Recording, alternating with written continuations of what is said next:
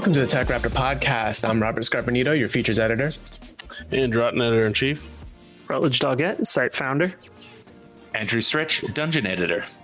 Dungeon editor. No dragons this week. Just the dungeon. That'll be next week. Right. This week we're going to talk about actually some big D&D news, and we're also going to talk about Soul Hackers 2, Curse to Golf. But first, let's get into some news that we should all brace for, because the Embracer Group has once again decided we're going to buy everything. Now, Lord of the Rings. The entire Lord of the Rings IP, everything you've ever loved as a child, is now owned by a group in Sweden. Among other things, too. I think they have also purchased an unknown game company in the PC console space that they are refusing to divulge yet. They also own now Limited Run Games and Tripwire Interactive. But the big news here is definitely that Frodo has a new master. That's right. You know, I'm fine with this. Those Scandinavian countries seem to have their shit together in a lot of ways.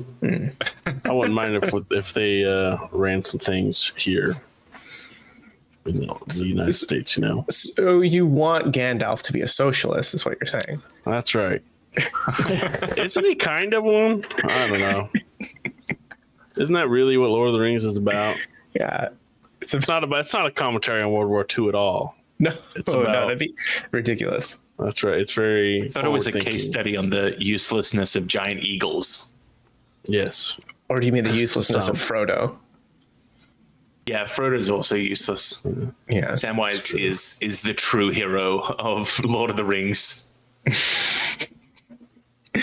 Yeah, this is at first I was like, oh, this has to be just like maybe the Lord of the Rings games or something, because like I think still of games mostly with Embracer Group, but you know, they do own like, you know, comic books and prop making companies and stuff, so they're kind of all over. And this is in fact like all of the Lord of the Rings, like films, movie, like TV shows. They own all of the rights, every bit. Yeah, not quite all of it, but close to it. They own the main stuff. They own the Lord of the Rings and the Hobbit, not the other stuff. Yeah. When can I start my hashtag release the Beatles cut for the Beatles Lord of the Rings movie that got canceled? Oh, that's right. Oh, was that a thing? I forgot. Yeah, the Beatles wanted that was a to thing. make a movie It was like they starred in it. Oh no. Yeah, like Ringo was gonna be Aragorn or something. It was a wild idea. Did they not call it Lord of the Ringo? God, No. nope. No, that was a different one that went direct to DVD. This was recent if it went direct to DVD. Yeah, I mean, it was in a certain section of the movie store. Fair. The section no one dares go to. Yeah. No. You don't just walk there. So, the Lord of the Rings news is absolutely huge. I got to say, the Limited Run guys have got to be so happy for as much as, you know, they'll always talk about how what they do is thanks to the people who purchase, and, you know, they're able to create more content because of how well they've been going. But now if they have Embracer Group kind of behind them, I wonder, you know, I hope that means that they're going to be able to do a lot more to help indie companies, indie developers publish their games on more platforms. It'd be lovely to see. Oh, and I hope it'll help with their timelines too, because it does take a pretty long time to get stuff from them. I think it's almost been 12 months since I ordered my Knights of the Old Republic from them. And I've seen similar complaints from others recently. So hopefully this is an opportunity for them to build a more efficient pipeline, maybe. Yeah. And alleviate a lot of those frustrations that gamers have been voicing lately. Mm-hmm. I mean, it does make you have to wonder, though. Like, yeah, I do hope that purchase helps Limited Run, but Embracer also has a lot of other kids to take care of, right? Like, like truly, their list of things they own is massive. Like, They're like a NFL they've embraced player. quite a bit. Yeah. Yeah. Yeah, so it's a lot. So it's almost like when they own this much, I don't really know functionally how much is really going to change at Limited Run or at Tripwire or with the Lord of the Rings IPs, right? Like, is it just we see a splash screen of Embracer before a movie? You see the little Embracer Group logo on your next Limited Run game, you know, like, I don't know. I don't know how much it'll really affect. Yeah, that's true. Whether it's just like a purchase in name and then they let the kids go off and do their own things and just make sure to remember their mother when they publish content. From what I understand of Embracer, they're pretty hands off too. So Yeah. it's really just financial backing, I think, is that, you know, we own you now and here's money to grow faster and in result bring profits to us. Because I think a lot of the companies that have been purchased by Embracer haven't functionally changed at all that I can think of. Most of them are just kind of, I'm sure they've got like a division head for each section that's like, hey, how's things going? What can I do to help? And that's probably the brunt of it. And that's like the perfect investment strategy for most companies is like, okay, I get financial backing and I'm left to just kind of be how things have always been. Without being forced into, you know, private investments saying you need to do this, you need to do that. It's just helpful more than anything. For sure. Yeah, I mean, it almost makes you wonder, you know, should we start making like an Embracer bingo card? You know, like Who will they absorb next? Yeah, keep an eye out because I mean, this isn't the first major acquisition of the year. Like Crystal Dynamics was this year, right? Along with those other formerly Square Enix companies. And I'm trying to think of like when the last big one was before that. I want to say it was like mid 2021, maybe, but I don't know because I think that was the one where they got like Dark Horse and the Borderlands. Didn't they buy Asmodee not long ago too? Yeah. Yeah. Well, one thing to call out too, and I can't remember if this was part of it. Embracer recently announced that the Knights of the Old Republic remake is being moved away from Aspyr as well to Saber Interactive. So that's interesting as well. Yeah. Yeah. Oh, really? I mean, it's Saber Interactive, huh? Mm-hmm. Yeah, looking at their Wikipedia page now, that's kind of ludicrous how much they have like purchased, absorbed, taken control of.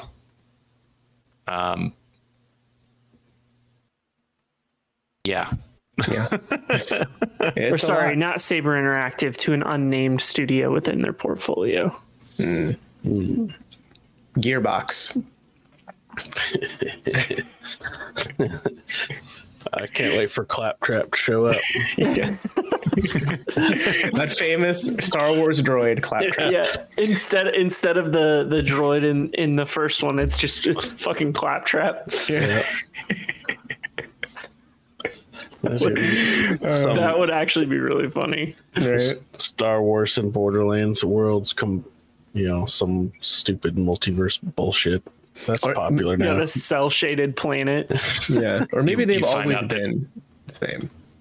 Yeah. You find out that Handsome Jack's last name is Skywalker. Jack Skywalker. No, Palpatine. Another one of his kids. He's got lots of them. Handsome Jack Palpatine. Yeah. When do we get the Embracer Smash Bros like? Oh, the big crossover For them fighting to do game.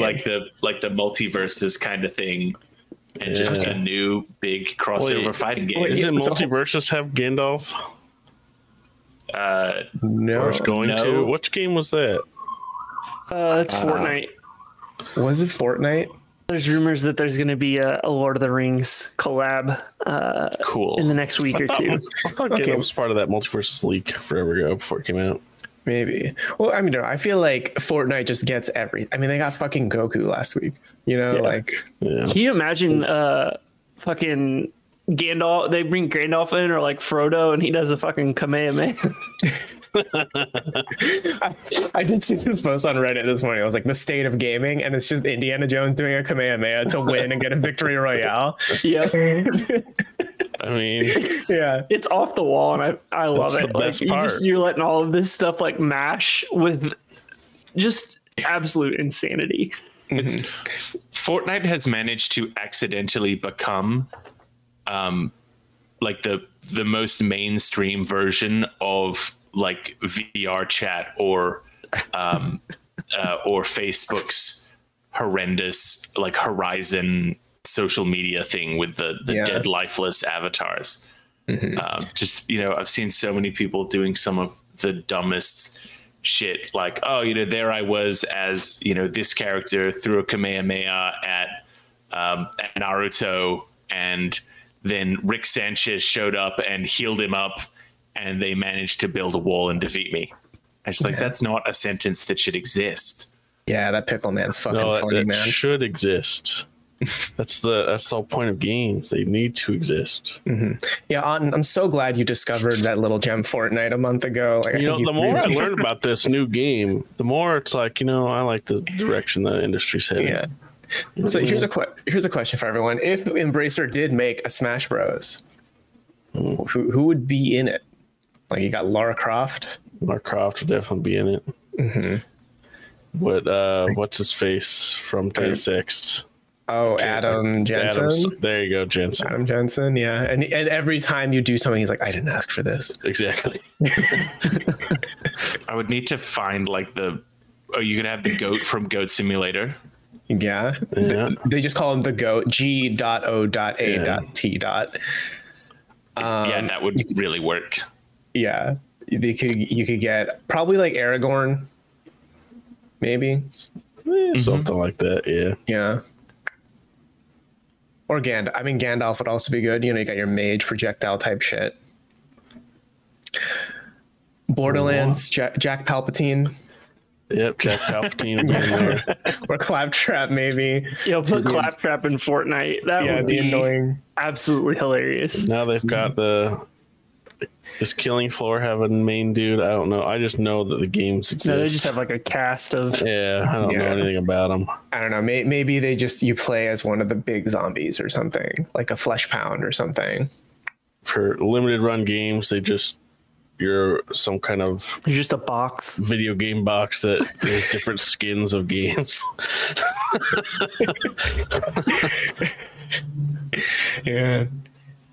Yeah, I'm trying to find just like a list of like this is the games that technically count as being published, and I just cannot find one. Oh, Darksiders, was it Rage in 3, or is it Fury? Yeah. Yeah, Fury. I think was her name. I think. Yeah. Yeah. Yeah. Oh, good old Embracer. Just has so much shit under the roof. Yeah. The Biomutant guy. Yeah, little Biomutant. Hell yeah. Discount Rocket Raccoon. Yeah. Kind of. In other news, lots of big stuff happening in the tabletop realm this week. That little known Dungeons and Dragons game, don't let your kids play it because they'll get into Satan if they do. They're getting an update called, so far it's just a code name, I believe, right? It's not like technically the official name yet, but it's called 1D&D, where it's an update to D&D 5th edition, which if you've listened to literally any D&D podcast in the last year, they play D&D 5th edition probably. This is an update to that, where it's also going to be backwards compatible and forward compatible, so it's all going to work together. So it's probably going to be closer to how there was like a 3.5 edition, though it does seem, you know, if there's anything similar to the way that the rest of the industry and software is going, I'm kind of wondering whether Dungeons and Dragons is going to be moving into a kind of platform as a service. They've already, you know, since 2014, they've already released just a ludicrous amount of official content. So to have this one D&D and to have like already been looking at what they were doing with previous player races, with the release of Mordenkainen Presents the Monsters of the Multiverse, they had kind of rebalanced a whole lot of the big bads. They had rebalanced a lot of the races to begin planning for this forward backwards compatibility thing. It does kind of mean that at the moment, you know, in terms of character creation, that we've got like 3 different ways that you can create a character, depending on like whether you want to use the original content and the original books, this kind of intermediary step that 5th edition is currently in, or you can look ahead and see what you do or do not like about 1 D&D. But I mean, it sounds like a whole bunch more options. Things that you like, you can use. Things that you don't like, you can ignore. You know, it's such a great part of D&D as house games is just make your own shit up. Yeah, it's almost like people should come up with rules that they play in their own house for these kind of games. I don't know what you would call those, but no clue. I think that the concept is clearly call them incorrect. Amendments. Yeah. Oh no. Abode amendments. Yeah. But so far, like I had a chance to take a look at all of this playtest material. I think what they're doing here is really cool. They're making backgrounds much more important, which really lets you like explode out, what your options are with your characters. They've moved the ability score increases off the race and into the background, which just makes more sense. Yeah. It's not like the fact that you're human that lets you have an extra stat here or there. But if you've been like in gladiatorial combat since you were, a 5-year-old kid, then of course you're going to be stronger than someone else you run into. Mm-hmm. So I'm excited to see what's going on with it. Yeah, I think overall it's kind of it looks like it's making the D&D experience more flat, but in a good way, where it's like you can kind of really customize everything to be the character that feels like you, or like the character you want to play as, but the rules themselves are going to be customizable enough, where you can still play with other people in the space instead of having to bring in all of these like house rules from home to like make your character work, right? They're also the feats have changed. So at certain levels, you can either choose to improve your ability scores, or you can pick up a feat, and the feat will just give you a new character feature that you can perform. That the feats now have prerequisites. The feats have different levels to them. And there will also be some feats that are repeatable. At the moment, we've only seen this stuff at first level, so nothing's repeatable and nothing has prerequisites. But they make a point in there to specify that, like, hey, if you picked a feat and during the course of play you lose whatever the prerequisite is, then you cannot use that feat. That I had originally been thinking, well, I guess feats prerequisites will be like, okay, you need to be a wizard to be able to do this thing. But if they're talking about, there will be prerequisites that you also lose access to, then I'm wondering whether that will be something like situational in combat, like added flanking bonus when you are flanking with, one of your friendly creatures, or whether it's going to be tied to like equipment or your status. Like I think, if there was a feature that would only trigger when you were in the poison status, to like maybe create some kind of feat related to like drunken kung fu for a fighter. I think that would be a really interesting way to expand out and to create more powerful feats that you then might need to, dock yourself in one way or another. Right. Because I've always thought of like previous D&D to be like, if I remember right, wasn't Drunken Fighter like one of I forget the term for it, but in 3.5 there was like master classes or something like that. Yeah, I haven't delved too much into 3 and 4 myself, but it was that like after you were up to like a certain level in a certain class, you could then shift and like start working into like a different class. It was a lot more like MMO like.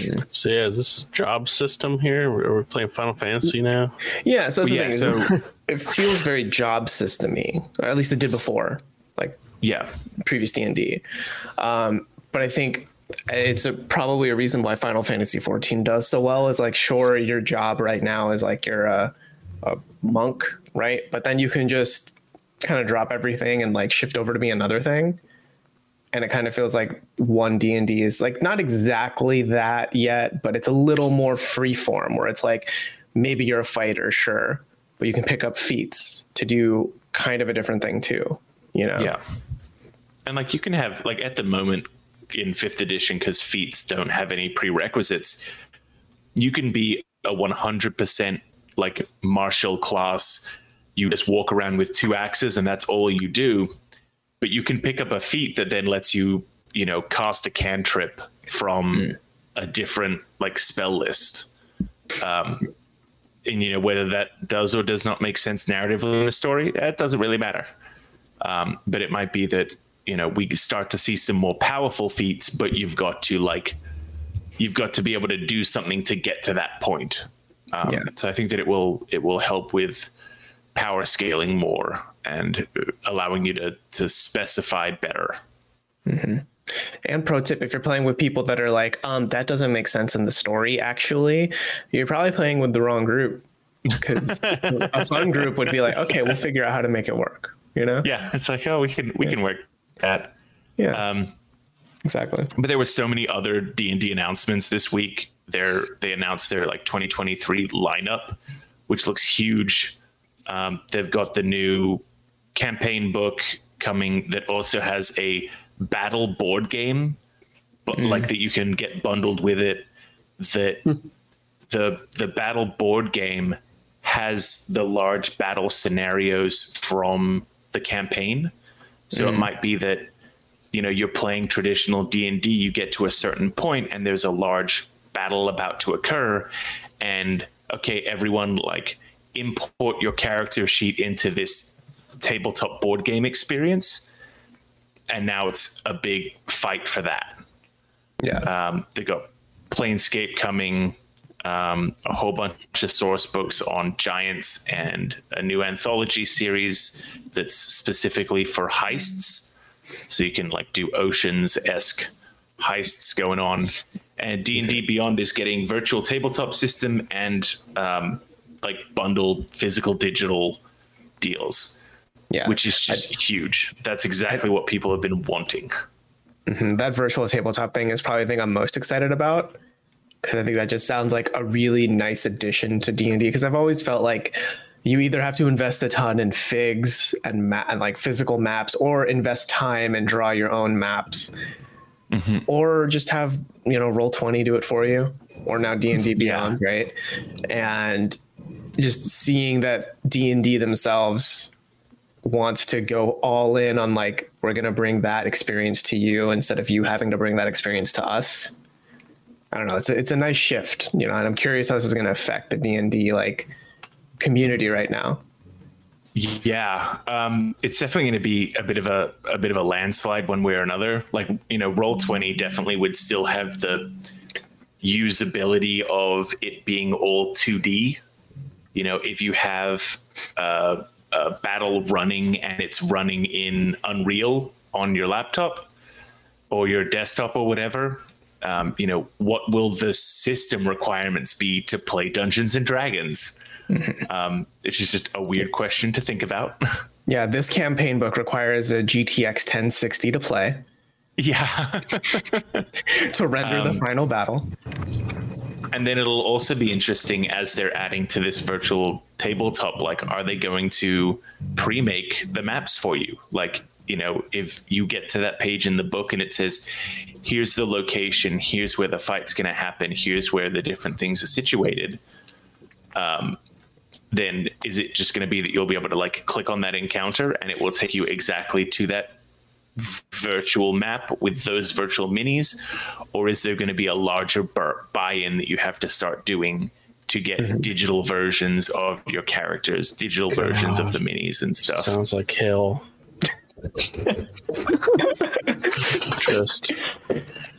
Everything about the modern monetization of shit is just a hellscape.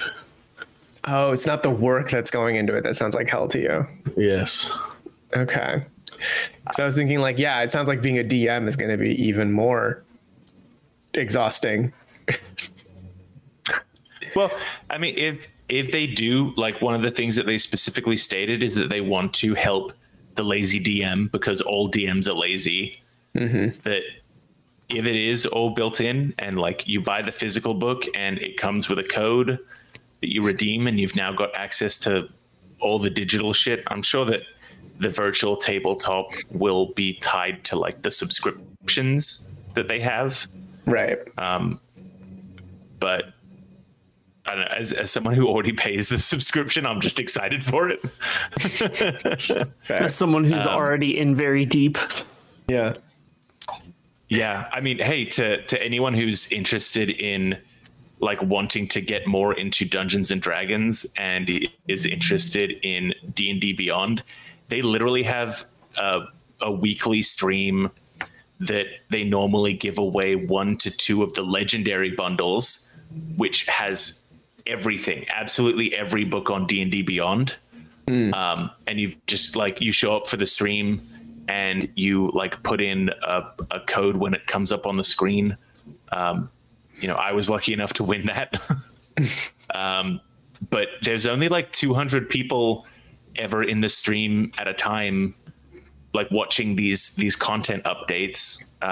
So like a 1 in 200 chance to get $1,000 worth of D&D books. It's probably worth your time if you're interested in it. Yeah. Like if you really want it, just put in that little bit of effort, right? And you'll get it. Yeah. Yeah. In other news, Dead Island 2 is not dead yet. Maybe, allegedly, possibly. We've seen a leaked Amazon listing of it where it had a release date of February 3rd, 2023 for Dead Island 2. Now you might remember this game as there's that one trailer where the guy is like running down the street and then some goats show Simulator up. 3? And, oh, sorry. The other one where a guy's running down the street and some zombies show up. Oh, okay. Yeah. Okay, no, I'm with you now. That one. And we haven't heard anything really since that. I mean, it's been quite a while for Dead Island 2. I'm going to try to... So it's been like 9 years since we saw that original trailer. Yeah. The reveal trailer was E3. Remember that? E3 2014. 2014. I think I was still in college. When that came out. And I am now married and in a career. But the question is, will Dead Island 2 have grown up with you? Probably not. Has it matured? Since that announcement, there have been children born that are now Indiana Jones Kamehameha people in Fortnite. Yes. That's how old it is. Yeah.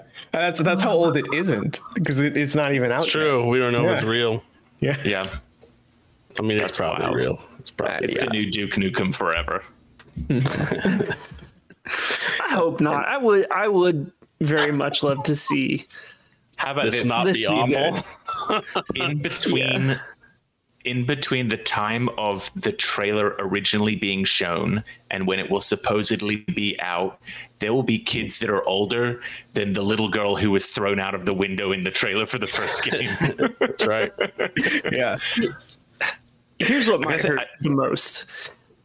This was announced at the first E3 that was covered by TechRaptor.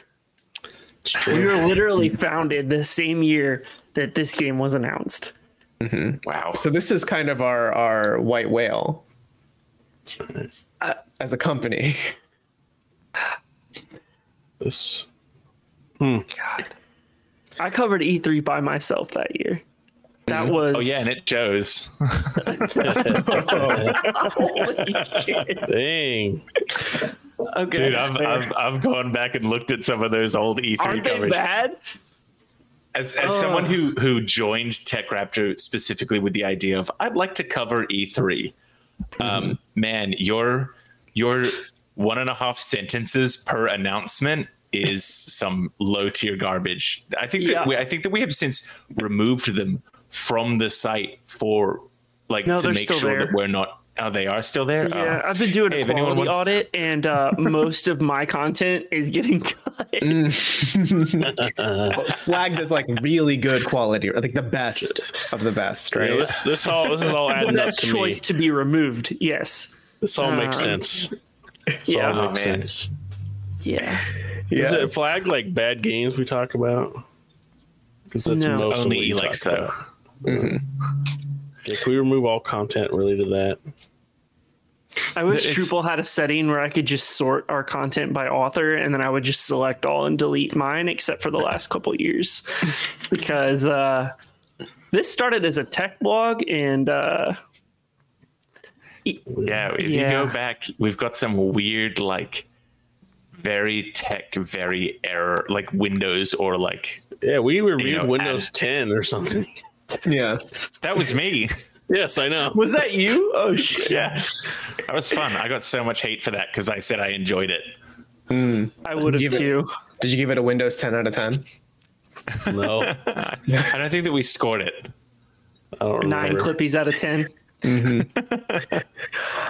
So other fun Dead Rising ideas since the release Dead of Rising? or Dead Rising. Island. Sorry, I not don't Dead know, Rising. all these fucking zombie We haven't games. seen that one in a It's the while other either, one. to be We fair. haven't. Yeah, it was like Dead Rising 4, and then. But since Dead Island 1 came out, not one but 2 Dying Lights have come out. The game that everyone was like, "Oh, this is Dead Island open world." We've seen 2 of those now. Yeah, Between the time And of, like Dying Light 2 took a while. yes, Even. like it was delayed, right? Like once or twice, maybe. Yeah. Yeah. We saw a Kingdom Hearts game come out. It's crazy. How many have we? Because it's been Kingdom 12. It's only been one. Well, I guess Well, unless the you count mainline spin-offs. ones. Yeah. Kingdom Hearts 3 came out, and we have an announcement for Kingdom Hearts 4. Yeah. Yeah. Because 12 years ago was Dead Island. So that puts it at 2010. To put that in perspective, that's like the beginning of the MCU still. Iron Man was like Holy. just a I think thing. 2010, is that when Avengers came out? I want to say, no, 2010 I think 2010. was Iron Man. Iron Man was 2008. 2008 was Iron Man and Hulk. Oh my god. So Avengers was 2011 or 12, right? Like the first I think it Avengers. was 2012 because it was like 4 years that they built up to Avengers. Iron Man 3, So that might have been Thor Dark World. And those are the only 2. I guess Agent Carter 2 is part of that, but is like 2010. mainline movies, those were the 2 that came out in 2013. And so that would have been the 3rd or the 4th MCU film. So that would have been like 6 or 7 hours worth of MCU. And we now have over 100 hours of MCU content. Yes. And no hours of Dead Island 2 content and yet yet. they couldn't put out a fucking zombie video game. I feel like I could put one. No, I'm just kidding. I'm making games is hard. I'm not going to go down that road. I'm trying to make a jump. Shit. Fuck. Yeah. No. I mean, this is the game that notoriously had that song, Who Do You Voodoo Bitch? Lest we forget. Yep. Yeah. So ironically, the first Goat Simulator came out in 2014 when the announcement for Dead Island 2. Destiny came out in 2014. Yep. Sometimes I look at like past release dates and just think, holy fucking shit, there are so many games that can't come out, and it's only ramping up.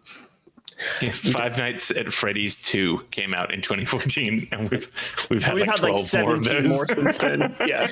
Like when Dead Island 1 came out, more people had old school flip phones. And now with Dead Island 2 comes no. out, more people will have flip smartphones. Yeah, when Dead And you'll Island be came able to out, play Dead Island 2 on xCloud. when Yes. Dead Island came out, the iPhone was only like 3 years old.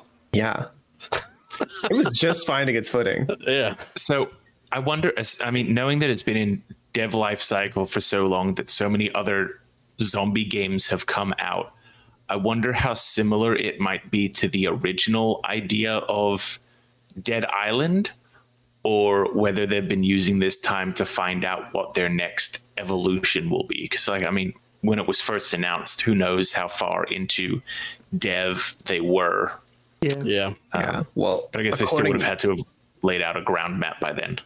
Yeah. According to the leaked Amazon screenshot, we know it'll be in Los Angeles with 6 playable characters and a brand new skill system, whatever that means. I'd hope it has some new stuff. I do too. Yeah. It's also got some really good screenshots that are not photoshopped at all. Oh, I don't know about that one. shot absolutely looks photoshopped. Like the zombies just look out of place in it and not the correct size. Yeah. It's the lighting. Yeah, Especially the lighting on the- each of them. The boomer in the back is also just like, you know, hey, did you lose your mom? Like, you're so small and cute. Wait, Rut, what are you talking about? I don't see Rut in that image stretch. Hey now. Did you just He's call me busy a writing boomer inferior the same content. week I got called a beta? Yeah, you're a beta boomer. Oh, For no. full disclosure for anyone who's listened this far, the developer of Domina Game called me a beta on Twitter. I can't even remember what, like, it was Have you tried not being a insane. beta? Yeah. This whiny voice is not helping the beta image. Just saying. Maybe try a different angle.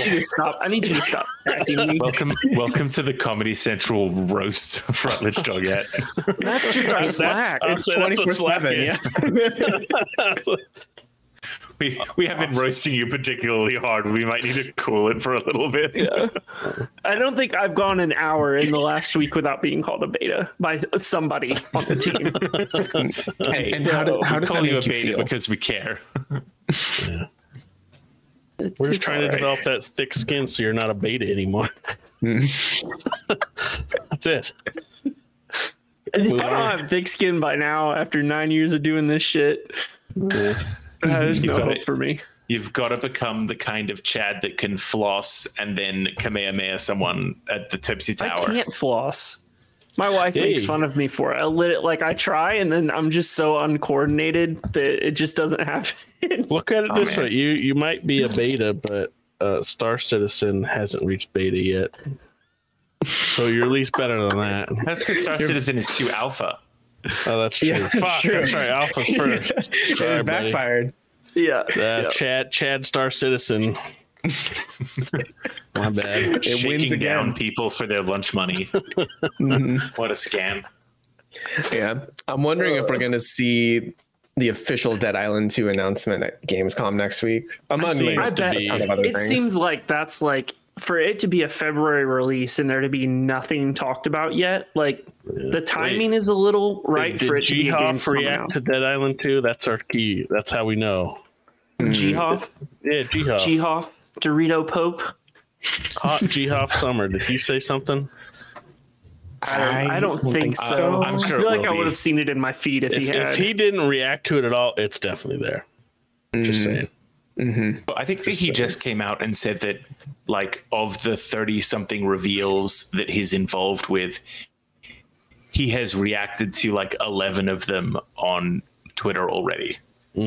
So it's like it's now he's done the opposite. Instead of you scrutinizing what he doesn't respond to, he's triggered everyone to start to scrutinize and contemplate what he has responded to. Yeah, I may have. Yeah. I'm looking at G-Hoff's Twitter right now, and I may have seen the best image I've ever seen in my life Oh, no. on there. It's the best. But yeah, it's been so crazy in the news department here. We've been like kind of struggling to find stuff to gather together. Like there's plenty of news, but there's not like any of the big stuff that you'd normally see trickling through the week. Yeah. And it's just like the whole games industry is just collectively holding its breath for next week. It's usually the case before a big event is like it's just very quiet because nobody wants to be the one to announce something big right before it gets overshadowed by everything else. Exactly. Especially in this season where like September and October are stacked for releases. And so I'm very curious to see what gets announced at Gamescom that has an October, November, December release date. Also slightly terrified. So, right. But before we get into games, can we play a little game right here? Can we go around the room and just make a prediction of what we think is going to show up at Gamescom, just so we can huddle back next week and see how wrong all of us are? I was not prepared for this. I was Me neither. This definitely should have been something that you... They'll show off the Cyberpunk DLC. GoldenEye for Games Pass. GoldenEye for Games Pass. Okay. Fable, the new Fable thing. Fable that's a good Legends. one. That's Or not whatever fucking it's called. happening, but all right. Did you say Fable Dungeons? Fable Legends, right? Isn't that what What's it it is? called? No, that was Fable. that was the like MOBA Yeah, it one was that got the- canceled. Oh yeah. Cancel one. They're Yeah. just working on straight. I think they're it's just straight said up called Fable. Fable. And I don't It's think not they've even like actually- Fable 4. Yeah. Because we're not going to see. I don't think we're going to see Nintendo stuff. No, I don't think so. Probably not. Actually, there's rumors. We record on a Saturday, but there's rumors that tomorrow there's going to be a new Pokemon trailer. So we'll probably see what will be the future and past forms. So that would be cool to see. Yeah. Yeah. Maybe. Trying to think what else Nintendo is really on its way. We're still waiting to hear about what's happening with Advance Wars 1+2. Yeah. Because that got delayed. Yeah, but if I remember right, it wasn't because of like development reasons, but more. Oh, it was like global Real world. issues. Yeah. Yeah. Like they didn't want to launch the same game in the same week that Russia invaded the Ukraine, Yep. which is respectable. Like, good on them. Yeah. Stalker 2, maybe? Get an announcement date? Maybe. I don't know what the status of the studio is after they left Ukraine, right? I think they left Ukraine. Yeah. Yeah. Well, regardless, we will have a lot to talk about next week. We'll probably, like today, we've spent a whole lot of time talking about a few things. Next week, it's just going to be like rapid fire. Like, we need to get through all of this. Oh, for sure. I don't think we're going to see anything Square. I'll say that because Tokyo Game Show is coming up. Yeah. I think we're not seeing the next Marvel character in Avengers. Oh, maybe that garbage. Yeah. That's that's Embracer now. That's going to be that's leaked. That's going to be the Winter Soldier. Classic. I thought that was a villain. Barnes. Well, I mean, it's Bucky, but he's still the Winter Soldier even when he's good. He becomes White Wolf for a little bit, if I know my comics right, which I don't. But You think that they'll finally show us a Last of Us like trailer for the show? Instead Instead of just talking about it. Yeah. And just one picture. Yeah. Yeah. All right. Well, No, that won't be there, but no. Let's get into some games that we've been playing in the past week. Rut, do you want to talk about Cursed to Golf? Yeah. Curse to Golf is from probably one of my favorite like indie groups, Thunderful. They're the ones that do all the SteamWorld games, which are just delightful if you haven't played them. And Curse to Golf is a golfing roguelike, roguey wogie. Rogie Wogie. Rogie wogie. Even I forget the rule. It's a Rogie Wogie Bogey. Rogie wogie, but well played. Well played. Yep. And it's what you would expect from a roguelike type game. Music's delightful, like, and the music is so good. I left it open in the background while I was doing SEO stuff this morning for like 2 hours. Just had it running in the background. It was just nice background music. But the gameplay is really solid. In terms of, you've got a set number of strokes to get to the end of the level, or you have to start over. So it's basically it's golf with cards, to where you can power up your shots, and the levels are like unique and kind of twisting and turning in certain ways that like you can really only get to some things by using some of the power up cards. Like I think the best example is there's on some maps there's like teleporters, so you go through the teleporter, it takes you further down the level. And for some of them, the only way to do it is to hit like a line drive and then use a direction reverse card to go past it and then shoot up into it. And I kind of like that aspect, that there's a bit of a puzzle. Like, okay, I'm going to look ahead. How am I going to get here to blow up this TNT and drop down this hole to proceed a little faster? And it's not easy. It is very difficult. And from what I understand, I think the farthest I've made it is 7 holes so far. You've got to get through all 18 to beat the game. In one run. And it is it's a slog, but you can leave and come back. Like, you don't have to do it all. God, that would take like 8 straight hours. Yeah. So you've got to like plan out. You've got to be careful with your card usage. And it's very clever.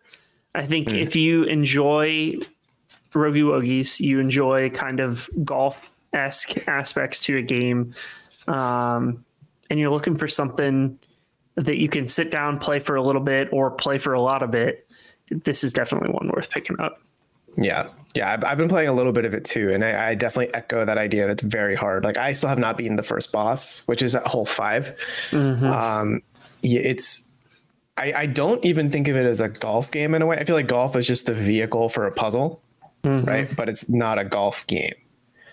I think maybe the thing I'm struggling the most with it is that it has, like, you can zoom out to see the whole map and pan around to kind of plan your shots. But then when you're actually in the middle of like doing the shot, you can't really zoom out much, and the field of view is very narrow. So when you're using like a driver, you're kind of, like, you're going to hit it, and then God will take care of the rest, like, you'll kind of see what happens after that. And you can kind of make a really good educated guess by like zooming out before, but like when you're trying to figure out the arc of your shot, it can feel like a guessing game, which makes it feel a little arbitrary. But otherwise, I do think, it's a very clever game. It's very, like, there's smart ways to use the different power-ups, like, where at first, you read the power-up like scatter shot, and you're like, so in the middle of the air, you can detonate your ball into 3 separate balls. And at first you think, okay, I mean, that seems kind of neat. But then when you like actually use it in a level, you kind of understand, like there's one level I played where it's like a really long fall, and then at the bottom of it are 2 directions to go. And I very much wanted one of the directions, but there's so many obstacles in the way that it's almost like playing pinball. You can't really plan how it's going to fall, but if you scatter shot, one of those balls is probably going to land in the direction you want to go, and you follow that, and that's one stroke down, right? Yep. Yeah. It's definitely challenging, and you do kind of have to try and plan ahead as best as you can. Because you've got the stroke limit, so you can't just take multiple shots trying to get somewhere. Like, you've got to typically nail it in that first or second shot, or you're going to be in trouble. And there's the statues, there's these little statues scattered throughout that you can hit to get more strokes, so you can kind of plan around that a bit. But I think I'm on run like 14 or so, and I'm still like figuring things out.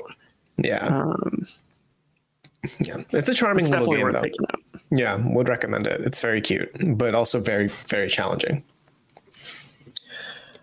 Stretch, you've been hacking our souls. I've been deep into the JRPG grind. This is your Xenoblade. I've been checking out Shin Megami Tensei Soul Hackers 2. I think it's the full. No, there was the Shin Megami Tensei Soul Hackers. This one's just going to be called Soul Hackers 2. If you're a fan of SMT, if you're a fan of Persona, you'll enjoy checking this game out. My review went up last week. The game itself comes out on the 24th. It's but this it's a Friday really of the show, right? is that Friday? Is it Friday? Or is it? No, it's a Wednesday. It's like This Wednesday. Thursday. Wednesday. Yeah, it's the 24th. It's this week. Yeah, it comes out this week. It's some day of the week. But yeah, it's a really fun. It's if you mixed like the digital elements of Future Society with demon summoning and a big fuck off JRPG plotline, kind of this is what you get. It's a really cool game in that each of the party members that you have very much fills the anime archetype. Like, you know, it's a SMT game, so you've got to build the party, you've got to summon demons to do battles to try to stop a big world-ending threat occurring. But the relationship that each of your party members has with the main antagonist is really interesting and unique. A lot of them fall into kind of archetypal formula. You've got the one person who is on the like rival devil summoner team, and there it's like always been about head-to-head competition.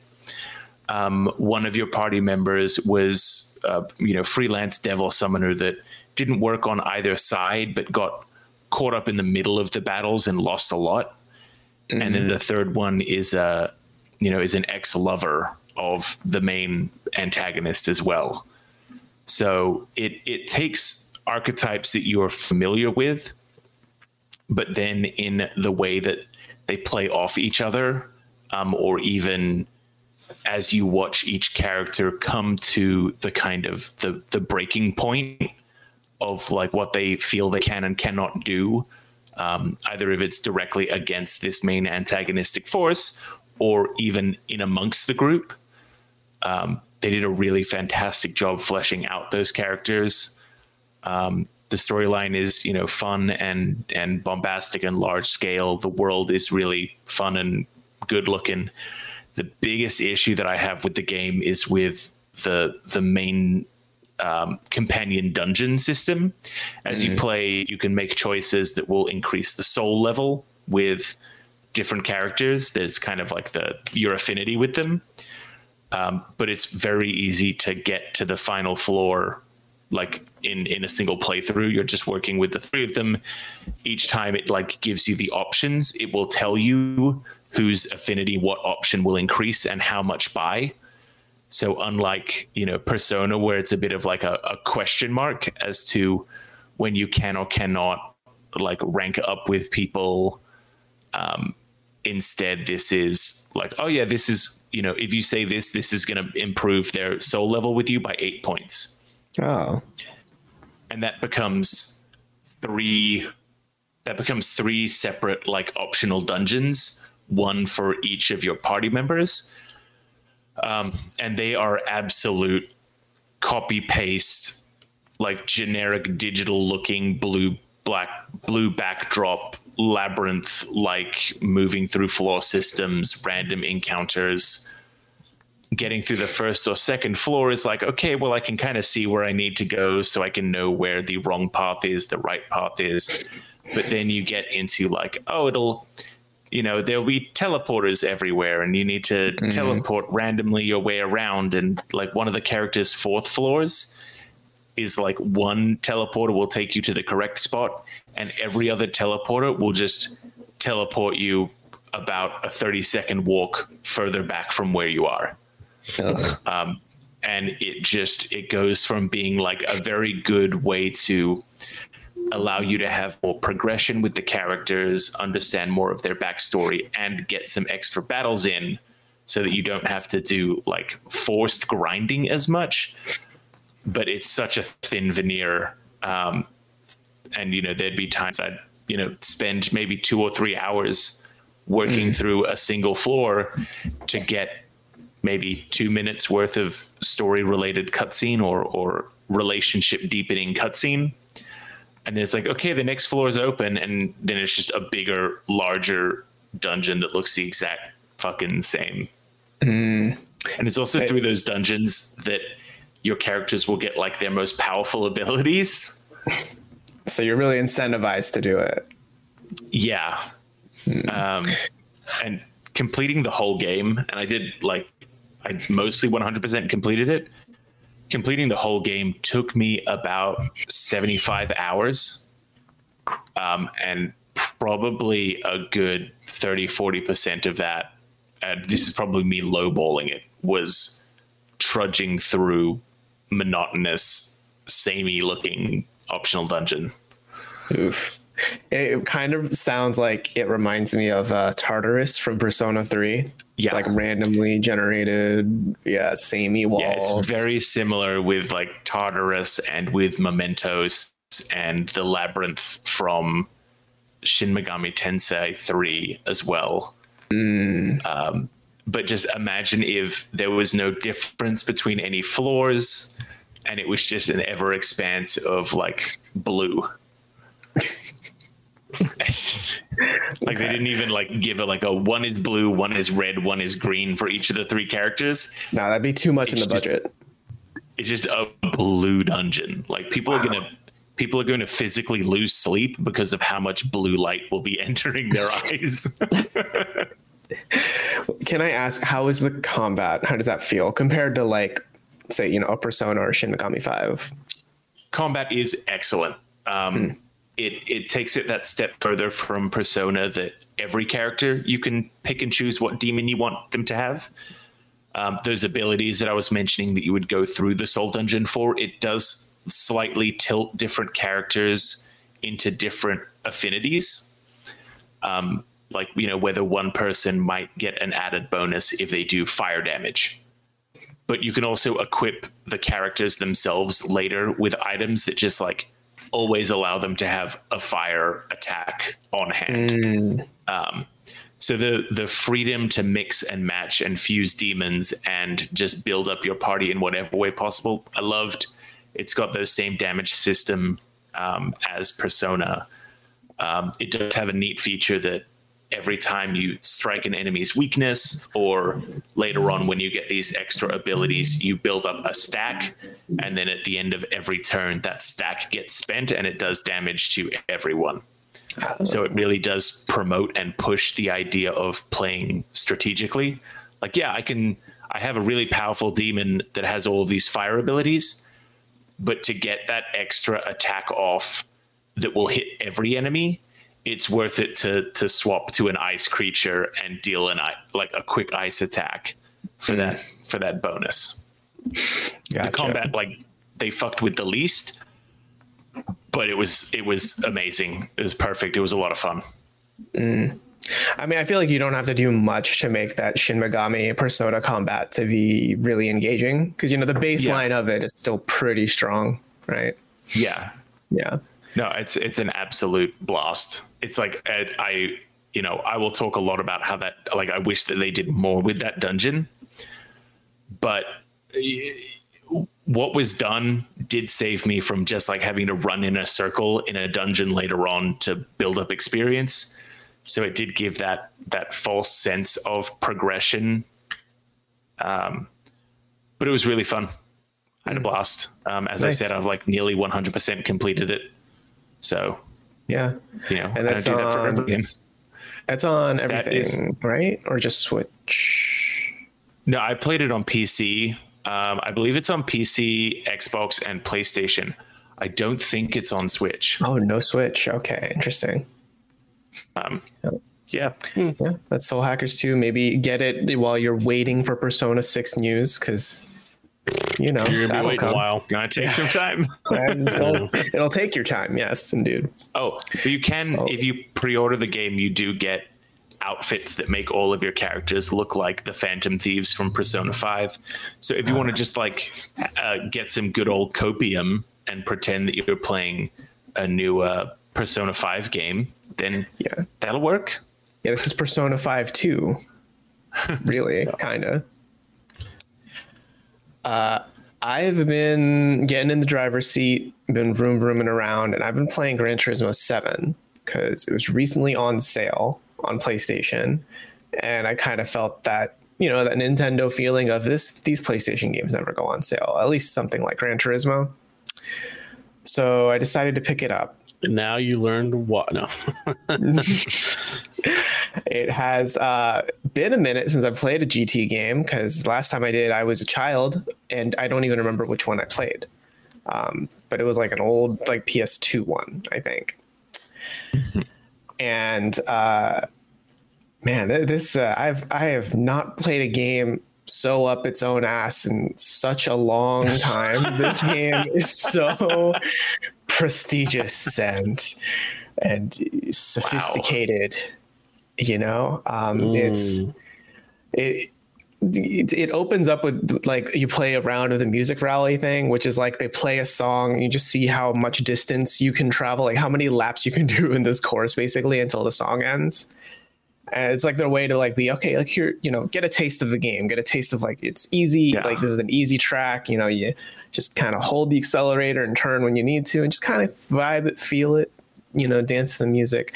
And that's their like tutorial kind of, or not tutorial really, but they're, you know, you get a taste. And then when you're done, you exit it. And then it plays a 10-minute video ish. It's probably longer than like, it's maybe like 6 to 7 minutes. It's not that long, but it plays historical footage of like, it's not just car history like cars. No, it's not just cars. Charlie Chaplin's in it. Elvis Presley is in this thing. I'm pretty sure there was a shot of like Michael Jordan doing a dunk. It plays just like the history of the human experience kind of stuff set to classical music. Well, like their own take on classical music for like half of it. And then it hard shifts into like vroom vroom modern day car, like sports cars, and like butt rock playing. And like, it's, you know, it's so weird. I don't know yet what Charlie Chaplin has to do with a Porsche, but I'm excited to find out maybe.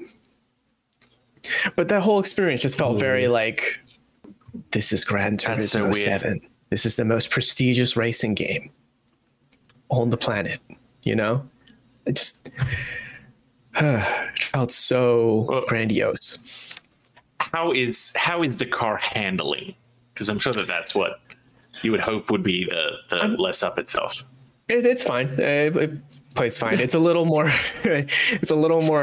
heavy than I think Forza feels. Because you know Forza it leans a little more arcadey than the arcade. Yeah. So this does feel Horizon heavier. Though, right? Isn't Motorsport also like pretty simple? Maybe not as far up its own ass, but it's still also like we're going for super realism. Yeah, that's true. And I guess there's a reason I've gravitated more to Horizon than Motorsport. So this GT game is like, I guess, dipping into the Motorsport part of it. And I think I'm liking the racing part of it more than I thought. Because it does feel kind of nice, but it's also very like it's pretty hardcore. Like like to complete a track, there are some things where it's like, you know, if you do it in this time, it's gold, this time silver, and that time is bronze. And it's really just a couple of seconds between them. So it's really like a matter of if you not even fuck up a turn, but if you just don't do this turn like precisely and perfectly, you're not going to make the gold, you know? So it is really like training you to be a really good driver in the game, which I mean makes sense, right? I did find it odd though that like maybe this is a series staple and everyone who's a big fan of the games are like this is how it's always been and we like it. For a game that is a very popular PlayStation franchise and takes its racing very seriously and history of racing and history of cars and all of this stuff. Yeah, history of Charlie Chaplin. There's no voice acting and a lot of text. And it's just a picture of a person in a little circle. And they don't even emote or move their face or anything. It's just a headshot. It's like talking to a customer service representative on a chat. Yeah, and then they're just like, it's like, hello, we would like you to collect 3 European style hot hatches or something. And then after you collect them, they're like, oh, here's the history of hot hatches. And it's still just text on the screen. No one's voicing it or anything. And it just weird. I don't know. I mean, like in some ways it's like, this is probably the most comprehensive car history education I've ever gotten so far. But did you want that?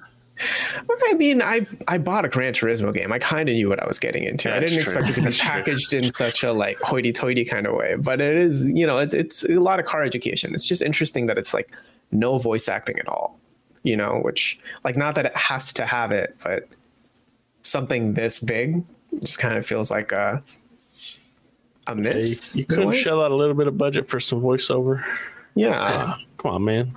I mean, for not to reveal my fanboyism too much, but kind of that hoity-toityness is pretty consistent throughout a lot of Sony's PlayStation. marketing in general as well. That Like- it makes sense that it would be present in what is already like a niche simulation game. Yeah. I mean, just for comparison, right? Like I just described how GT7 opens. Forza Horizon opens with you gunning it in a Senna at 212 miles per hour down a fucking desert.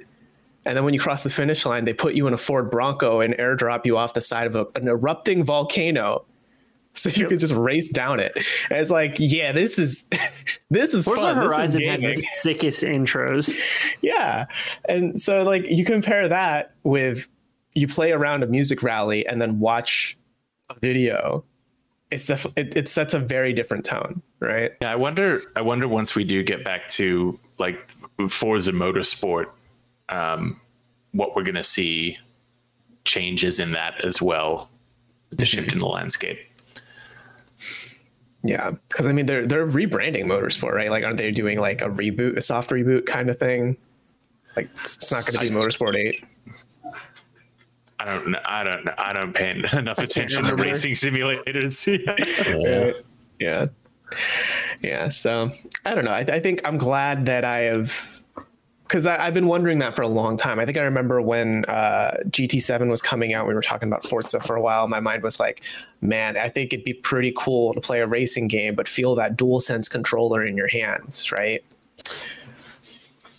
I don't think it's worth figuring out the answer to that. Oh, no. I mean, the triggers do like, you know, give you resistance, and it does feel kind of nice. But I don't know if it's like, you know, $70 racing game experience nice enough, right? Like I think at that point, like if you really are in for the haptics and the feedback, you probably already own the chair and the rig racing and wheel. the racing Yeah. wheel and all of that stuff.